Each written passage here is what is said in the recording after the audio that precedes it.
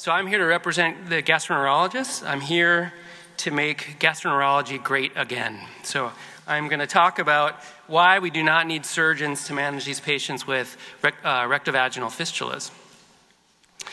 So we're going to talk about the medical side of the story and talk about, do we really need surgeons to optimize outcomes for our patients? So the answer is yes and no. What we really need surgeons for, honestly, is just seton placement. We want them to go in, clean up the sepsis, and get out of the way. So what the setons do is essentially keep that fistula from closing prematurely, allowing all the purulence to be drained, and preventing abscess formation. When this has been looked at in retrospective studies, those patients that have had seton placement prior to receiving biologic therapy had about half the chance of getting a recurrent fistula. So the seton placement allows for optimization of medical therapy. Sure, we need the surgeons now, but those of us that do interventional IBD, we're working on ways to place setons ourselves, so it'll be not that long before we won't be bothering them at all with these patients. To further drive home the point of why placing setons is important to optimize outcomes, we went back and looked at claims data. It's a little bit of a complicated slide, but SBB is setons before biologics, and SBB is no setons before biologics. And what we found was that those that had setons placed before starting anti-TNF therapy cost far less. The outcomes were far better than those that went on immediately to biologic therapy. Now, the problem with surgical intervention is it equals incontinence. And we looked at our experience by surveying our patients. Those that had surgical intervention, almost 2/3 of them had at least one episode of solid stool incontinence a week. Another case series looked at the rate of incontinence for those with perianal disease, and those that had perianal surgery had a dramatically elevated odds ratio of having fecal incontinence. So getting that surgeon involved, particularly if they're aggressive, only leads to bad outcomes, incontinence, which we don't want. So why is it important that we really optimize care? Here's a patient on the right that has had very severe disease. You can see scars from previous surgical attempts. You can obviously see the purulent drainage. You can imagine that assessment at the time of an EUA would be very difficult because of all the scarring and induration that's present. So imaging allows us to get a virtual roadmap and then make sure all that purulence is drained. To show you kind of representatively what happens when we miss fistulas at the time of EUA, this is a study on the left that looks at when the MRI and the EUA disagree as to fistula anatomy. And what they found is about half the time those patients had recurrent fistulas, and 100% of the time the imaging predicted where that fistula was going to reoccur. Now, we have a lot of different options on how to image these patients. We did a study a long time ago now looking at the various methodologies. Both endoscopic ultrasound and MRI are very accurate in assessing these patients. Those of us that do US are using this information to make sure we identify all the fistulas and hopefully accurately place setons, again, to bypass the need for colorectal surgical intervention. I'll skip over this other than to show you that this is what a US looks like and why it's really ideally suited to identify all the things we need to look at for those patients with perianal disease. You can see both the internal sphincter, external sphincter, and intersphincteric space, all the very important parts of the anatomy for assessing perianal fistulizing disease. MRI is going to be the one that's probably more frequently used because the EUS of the perineal region is not widely done. MRI also very accurate in assessing fistula anatomy. Here you can see sort of a representative example of what an MRI of the anal canal looks like. So now that we've had the setons placed and we have control of the perianal sepsis, our medicines can be maximally effective. When looked at, if we combine antibiotic therapy with anti-TNF therapy, we get far better outcomes. Those patients that were on adalimumab with ciprofloxacin at week 12 had about double the chance of fistula closure as those that were on adalimumab alone. And when we use azathioprine, those studies that have looked at as secondary endpoints, we can improve the chance of fistula healing by about 4 to 5 times. So generally we'll use a combination therapy with immunomodulators, anti-TNF therapy, and an antibiotic to really optimize outcomes once we get that perianal sepsis fully controlled. For our anti-TNFs, the initial data showed that about 2/3 of patients had a greater than 50% reduction in fistula drainage, and all the anti-TNFs approved for Crohn's disease now show long-term fistula maintenance of about 30 to 40% in those patients that are started on this therapy. So what do we consider when we have a patient with perianal Crohn's disease that's unresponsive to TNF therapy? It can be one of many things. One is an anatomical issue. Was the fistula just missed because of the degree of inflammation and scarring that's there, and so we weren't really optimizing our medicine before we started it? Was it surgical? In other words, did we make sure that setons were placed before we began anti-TNF therapy? Are we just not waiting long enough to allow resolution of the symptom of the inflammation to occur? And or have we just underdosed the medication? Are we really optimizing the biologic therapy? And the reason that we're kind of more interested now in this, the levels of our biologics are several studies now that have looked at the fact that people on anti-TNF therapy with fistulizing disease probably need higher trough levels to optimize outcomes. In this study from Maria Bru's group, they found that trough levels much higher than we'll generally use for luminal disease are needed to really optimize outcomes, with trough levels really up to above 20 showing the most benefit. Lastly, we tend to use imaging to help guide therapy and to help us determine when to pull setons, when to optimize or change medical therapy. A number of centers have looked at different ways to do this. This is a group from Australia that looked at MRI as a way to decide what's going on with your patient. They did an MRI at week 22. Those that had suboptimal response, they used that on MRI, they use that as an indication to optimize or to increase TNF therapy, and they were able to convert some of the non-responders to responders. And we've done similar things with EUS. We take patients, we image them first with EUS, send them to a surgeon who use that information to make sure all the fistulas are controlled, all the abscesses are drained.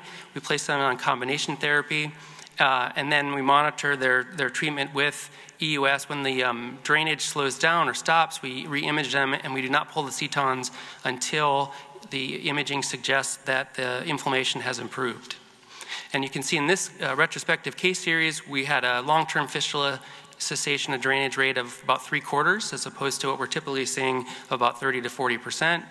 We've subsequently done 2 prospective trials, an initial pilot study and then a larger prospective trial where those in the blue circles are the ones that were randomized to EUS controlled, and you can see much better outcomes for those patients that use EUS guidance to determine when to pull setons, when to optimize medical therapy, as opposed to just standard of care where we send them to the surgeon and they decide when the seton gets removed. Using EUS guidance will help dramatically improve long-term fistula cessation of drainage rates.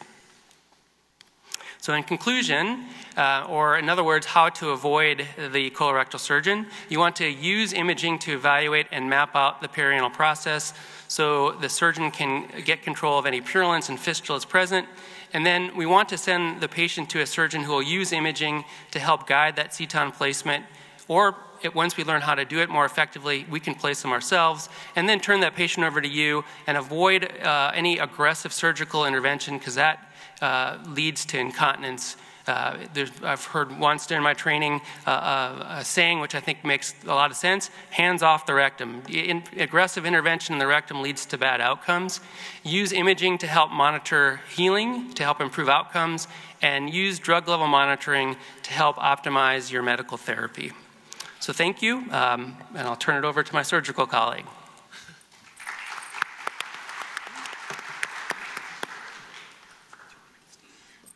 As opposed to hands in the rectum. Yes. Yeah, okay.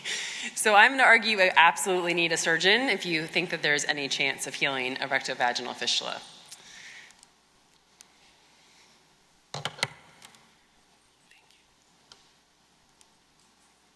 This is not working. So Crohn's disease with patients with fistulas is 10% of women with Crohn's disease. This is a really disabling and aggressive disease. These patients are miserable. So a patient with a seton in place, it does prevent perianal sepsis. It does possibly improve outcomes on medical therapy, but the patient really is still miserable. They're still draining stool out with the seton in place. And what about ongoing medical management? So we just saw that antibiotic therapy may improve the healing rates, but when you look at this, is the same slide that was shown, this is looking at fistula response at 12 weeks, not fistula closure. And this is looking at antibiotics in addition to an anti-TNF therapy. And when you actually look at the ECHO guidelines, this says, as you can see at the bottom here, antibiotics are effective for improving symptoms in the disease, but rarely induce complete healing. An exacerbation is the rule when these drugs are withdrawn. And when you look at a population-based study, similar finding. All fistulas recurred after antibiotic withdrawal. So I'd argue that antibiotics are largely ineffective. Well, what about the anti-TNFs? These are the most well-studied medical therapy in perianal fistulas, but they do come with side effects. And in addition, when you look at the trials and look at the response, the responders actually decrease over time. So I would say this is probably not a durable therapy, and the reality is that most patients are going to require a surgical intervention. Medical therapy, I would argue, is not going to be sufficient to close your fistula. How would you expect with this mechanical problem, this is an opening, it's a hole, it's a fistula tract, how is it that antibiotics, immunomodulators, and anti-TNF therapy, how are you expecting that therapy to actually just close this opening? Because you have a hole here. This is the opening that you need to close. And fibrin glue and plugs are not going to do the trick. This is not going to be effective for closing that hole. You need something that is definitely more durable so that the stool stops going through that area and the patient is satisfied when their fistula closes. So which operation do you choose? There's a whole list of operations here that we can choose from. We have many surgical options. Which one do we choose? This has to do, some things that are important to consider are does the patient have significant anal canal disease? Do they have associated proctitis with their disease? And then also, is the fistula an anovaginal fistula or a rectovaginal fistula? And so more to this point, when you look at a rectovaginal fistula versus an anovaginal fistula, they're quite different. So rectovaginal fistula, you can see that the space between the posterior vaginal wall and the anterior wall of the rectum is very short. There's hardly any space between that. So the tract is quite short. An anovaginal fistula, on the other hand, is a lot longer because you have the whole space between the internal and external sphincter. So the way that you approach these fistulas surgically, I would argue, is different. One method that you can use here for a anovaginal fistula when the tract is longer is a lift. Can you start the video, please? So this is a video of a lift procedure, and we're just going to scroll through this video, but you can see that the probe is in the fistula tract. You can see the internal sphincter complex down by the rectum, external sphincter complex up by the vaginal wall, the opening, and you identify the tract, and then can you just kind of skip through on the video? Maybe I can do it from up here. And so you can see that the tract is identified, and then either end of the tract on the vaginal side and on the rectal side is suture ligated, and then the tract in between that is cut. So either opening from the vaginal side and from the anal side is sealed shut with suture, and then cut in between. So you can see there's the tract, that's the fistula tract there, with the right angle underneath that, suture ligating on the vaginal side, again on the anal side, and then after those sutures are placed, the internal opening is a cut, and then you put the probe back through to make sure you've closed your fistula. Well, what about a rectovaginal fistula? Again, the rectovaginal fistula, the tract is very, very short. So when you think about a rectovaginal fistula, how are you going to close the internal opening? You can think of that as almost like a shade over a window. You need to pull tissue down and over the top of the internal opening, or the high pressure zone.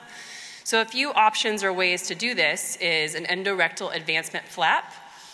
The problem with this operation, there should be no associated proctitis. You can't lift rectal mucosa and submucosa up and off if there's proctitis. So if there's no proctitis and no anal canal disease, this is a very effective operation where you can flap a portion of the rectal tissue over the internal opening.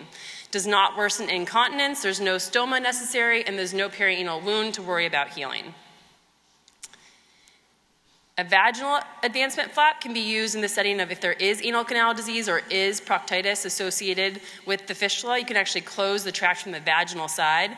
So you end up closing both the rectal side, and then you put the levator ani as an interposition tissue, so the levator is in between the rectal space and the vaginal wall, and then suture ligate the vaginal wall as well. And healing rates are about 70% with this, so quite good. A Martius flap, usually our urogynecologists help with this operation. You harvest the adipose tissue in the labia majora, and basically you're creating a space in the perineal body, again, between the rectal side and the vaginal side here to close off this space with the flap. So a tissue flap, 60 to 70% healing, so pretty good healing. Similarly, a gracilis flap, however, this has additional morbidity associated. As you can see, this is quite extensive operation. Our plastic surgeons and urogynecologists usually help again with this operation, so it's a multi-team approach to harvest the gracilis and again, create a space between the vaginal side, the rectal side, and this tissue fits within that space. Again, 60 to 70% healing. However, this operation is often done with a temporary stoma. The challenge is our reality of conventional treatment. I'd argue medical therapy, complete response, maybe about 20%, maybe 30%. So I definitely think that you need the surgeon. However, with surgery, really I think the complete response is about 60%, and it often has to do with patient factors like the associated proctitis or anal canal disease. And the unfortunate reality is that 20% of these patients are still undergoing proctectomy for a benign disease. We're surgeons and we like to operate, we like to do big operations. However, we have entered an era of regenerative therapy where we can use a less invasive approach. So a couple slides here on stem cell therapy for rectovaginal fistulas. Where does this fit in? Well, the very first patient actually treated with stem cells for fistulizing Crohn's disease was a patient with a rectovaginal fistula. She was given an injection of cells, and this patient had been refractory to conventional therapy. She'd had multiple flaps. She'd had perianal sepsis. She got 1 dose of stem cells, and within 2 months, she was healed. So this was actually the study that spurred the multiple studies that we've since seen, and already that randomized control trial, a phase 3 trial, the ADMIRE-1, and soon we'll see ADMIRE-2. But now over 300 patients have been treated with stem cell therapy without adverse effects and actually pretty good healing rates. It's a minimally invasive outpatient surgery. You curette out the tract of the fistula. You ligate off the internal opening, you inject the cells, but again, you're ligating the internal opening. So it's important that you're closing the internal opening, you're closing that high pressure zone. And it's outpatient surgery, so no incision, no risk of incontinence. And the healing rates with this in the perianal disease literature has actually been up to 85%. So very good healing, I'd argue much better than medical therapy alone. In our own trial, we put on autologous mesenchymal stem cells onto a plug. The plug has been placed into the rectovaginal fistula. This has been trimmed. We've had about 80% healing with this trial so far. This is a phase 1 trial. So again, much better than medical therapy alone, minimally invasive, really no risk of incontinence when you're delivering cells with a small needle versus a fistulotomy or a big flap. So very exciting. So why would you use biologics in medical therapy or perform these big flaps or end up doing a stoma when you can do a simple injection? I think this is a really exciting phase that we're entering and more to come on this. So in conclusion, setons do prevent sepsis, but they do not heal the fistula tract. Medical management, I'd argue, is rarely durable. Close the hole. You need a surgeon. You need the surgeon to close the high pressure zone on the rectal or the anal side. You need to plug the hole. I'd argue not with glue, not with plugs alone, but with surgical therapy, I do think that's necessary. You can consider a lift for an anovaginal fistula because you've got a longer distance, so you can close that opening from the inside of the tract. For rectovaginal fistulas, where the tracts are much shorter, you need to consider putting a tissue flap over that space. And then lastly, to consider stem cells as a therapeutic option, which you need the surgeon to deliver the cells. Thank you.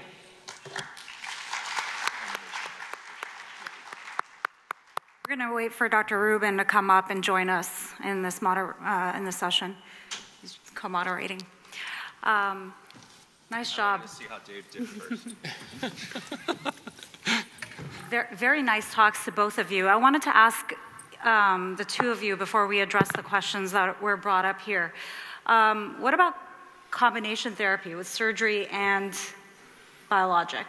What do you guys think of that? I mean, should we as surgeons and gastroenterologists come together to address the problem? We should always come together. Good answer. Yeah, so obviously my presentation was mainly tongue-in-cheek a little bit. I do strongly believe that best outcomes are when we work closely together and help each other out as far as treating this bad complication of Crohn's. I have a follow-up question to that then, Amy. What do you think is the ideal timing to either stop, pause, or start biological therapy when you perform these procedures? So good question. I think actually continuing the biologic therapy through the procedure is probably a good idea, because I think if you can get control of any associated proctitis or anal canal disease will actually help your healing rates. We really don't have any evidence to show that a biologic causes any increased complications or wound healing complications. So I think luminal control of a disease is probably more important than the potential surgical complication. Yeah, the only time we might hold it just for a short period of time is if there's an abscess until the surgeon drains it, then we'll start it back up. And on the other hand, if you're not on a biologic and you have complex fistulizing perianal disease, what you don't want to be in a position of then trying some aggressive surgical maneuver without the cover of biologic and then regretting that you're not having healing and would have been better to have the biologic on board before attempting a more complicated surgical approach. I mean, I think these are really important points, and I'm not sure that all of our surgical colleagues have the same opinion or are maybe communicating with us that way. So I think this is important. What do you guys think about how we're defining closure of the fistula? Clinically, by MRI, are the definitions that we're using on MRI sufficient for defining closure? Like the Admire trial with stem cell therapy defined, healing as an abscess less than 2 centimeters. Is that fistula really healed? Or by EUS? Yeah, so I think the problem is that there really is no well-defined imaging endpoint. The MRI stuff, suggests improvement when there's less T2 signaling, but we don't really know what that actually means long term. And I think the reason why they use the endpoint of the absence of an abscess is really because they're just wanted to make sure there wasn't a complication more with the therapy, rather than that's one of the things we look for as documenting closure, if that makes sense. So it's still, unfortunately, a very crude endpoint of cessation of drainage, which we know based on imaging doesn't really mean the fistula is inactive, because when we look with either EUS or MRI, it's still quite active a lot of the time. The other challenge with MRI is if the tract is healed, but it has a scar that's left in place, sometimes that will show up still as a tract on MR. So you're not always going to have complete resolution of a tract altogether, even if it is healed. Amy, can you help us understand when is it okay to remove a seton, and is it all right for the GI to do that in the office? And what tests would you recommend to confirm healing otherwise before we consider that? So good question. There's not a lot of studies looking at when to remove a seton. There has been one study that looked at infliximab with seton and showed that the therapy was better with the seton in place, healing rates were better, and they suggested in that study to remove it either after induction or after 5 doses. But I think that the reality is that most patients live with a seton in place because they may have extensive anal canal disease or proctitis that make a repair challenging or difficult, and the seton allows for them to prevent any perianal sepsis.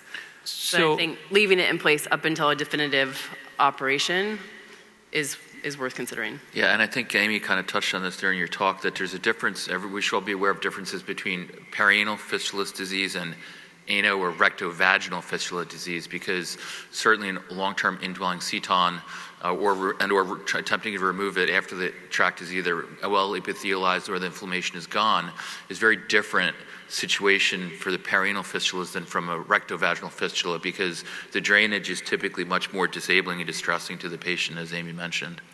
I can comment on what we do. So in my institution, the surgeons, not to make a joke about it, but they do just place the setons and then turn the patient back over to us, and we decide when to pull the setons. And what we do is we wait for the drainage to become non-purulent and to slow down. It won't stop completely because obviously the seton's in place, but when it slows down, then we will usually wait another few weeks and then image them. At that point, if the imaging suggests that the internal part of the fistula tract is not inflamed or very minimally inflamed, then we feel comfortable removing the seton. If it's still inflamed, even if they're not having drainage, our experience has been that that patient's going to get a recurrent fistula tract. So we'll usually try to optimize therapy again at that point and then wait a while and then reimage again. So most of the time our patients will have setons in for about 4 to 6 months before we feel it's comfortable to remove the seton. That's similar to what we're doing. 6 months, imaging, endoscopy, something to confirm as much as possible, followed by removal in the right patients. So one of the questions that we're getting is if the patient's on a biologic, on an anti-TNF, and the fistula appears to have closed, do we still have to send the patient over to a surgeon to close the internal opening? No. Yeah, I wouldn't think so. I think that if a patient is asymptomatic and they are not complaining of their fistula, don't touch it. So my opinion is if it feels as though they're closed and they're asymptomatic from that, the patient does not need to see a surgeon. For those of you that use antibiotics to treat these fistulas, how long do you keep them on antibiotics? Well, I can answer first from an evidence point of view, and then we can ask our panelists to discuss too. There are 2 randomized trials that actually looked at antibiotics during the initiation of anti-TNF therapy when in the presence of perianal disease, or at least fistulas.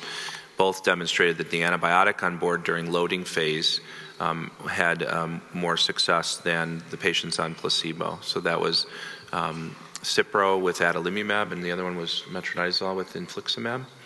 So my practice is anyone who has a fistula that we're starting an anti-TNF, I leave them on an antibiotic during the entire loading phase, and then if they're doing well, I'll stop the antibiotic.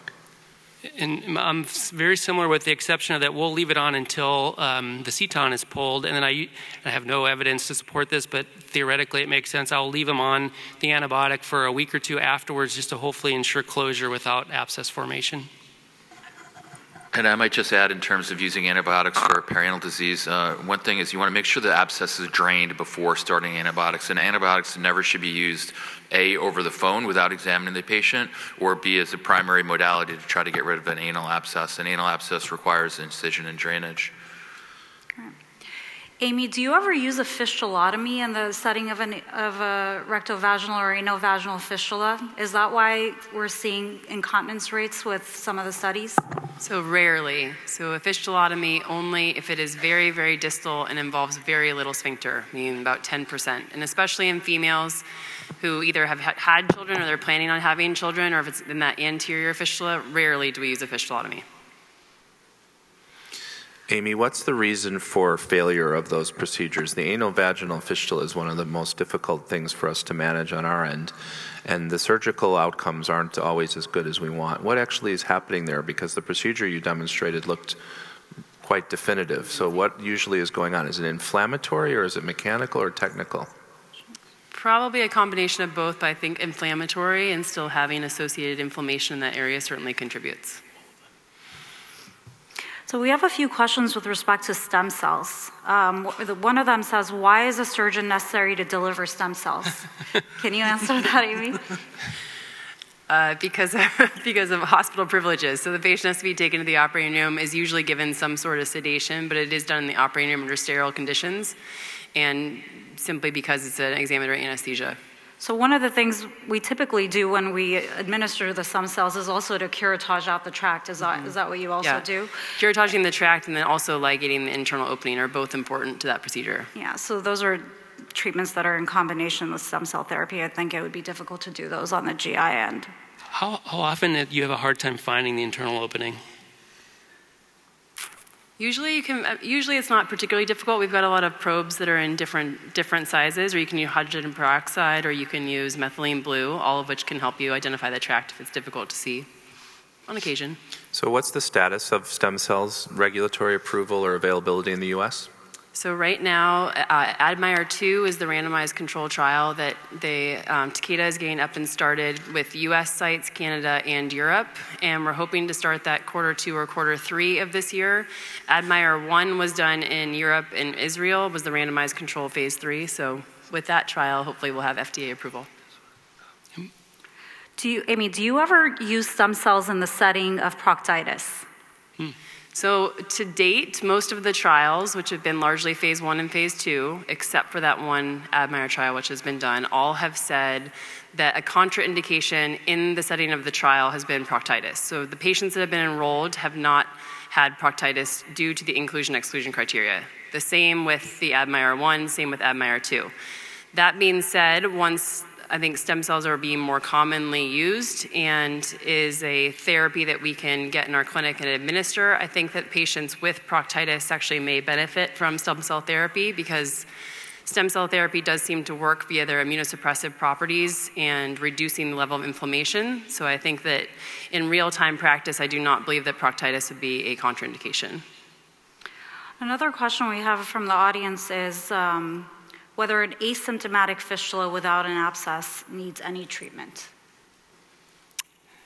Yeah, so it sort of depends if it's asymptomatic, probably not, other than the sense that it connotes a little poorer prognosis for their luminal disease. So even if someone has perianal fistula, it's asymptomatic, I might still consider starting them on biologic therapy, hopefully to change what their future course of disease might be. Okay. Well, what's the role of long-term seton drainage in these patients? What do you guys think about indefinitely leaving setons in? I think it is safe to prevent sepsis. I think that patients would like the setons removed, but it's certainly safe to have a seton in for a long period of time. The challenge with a perianal fistula, if you leave a seton in for a long time, the tract epithelializes, so that hole is pretty much always there. So if you do try and go do a repair at a later time to close the internal opening, you have to really curette out all that tissue and remove all that epithelialization to get the tract back where it can actually close back in. But once it's epithelialized, it's hard for the tract to close in. There are some patients that you know you're just never going to be able to close their tracts. For instance, if they have anal stenosis, they're always going to have a draining fistula. So it's just a way to improve their quality of life and reduce symptoms. Yeah, I think long-term draining setons are definitely an option for select patients, especially when their continence is at risk. The caveat is that you can't forget about these patients, right? So in a proportion of the patient's seton may break, and as Amy discussed, if it's already epithelialized, that patient may be okay without the draining seton because it's already epithelialized. And there was a question about epithelialization for medication, and the epithelialization comes from time with the seton. But the other caveat with long-term fistula disease is that there's numerous case reports of neoplasia developing in a chronic fistula that's been neglected, and we're talking 30, 40 years, so watch out for those patients. I think we're going to have to end and move on to the next session. I'd like to thank the speakers and the audience for the great questions and discussion.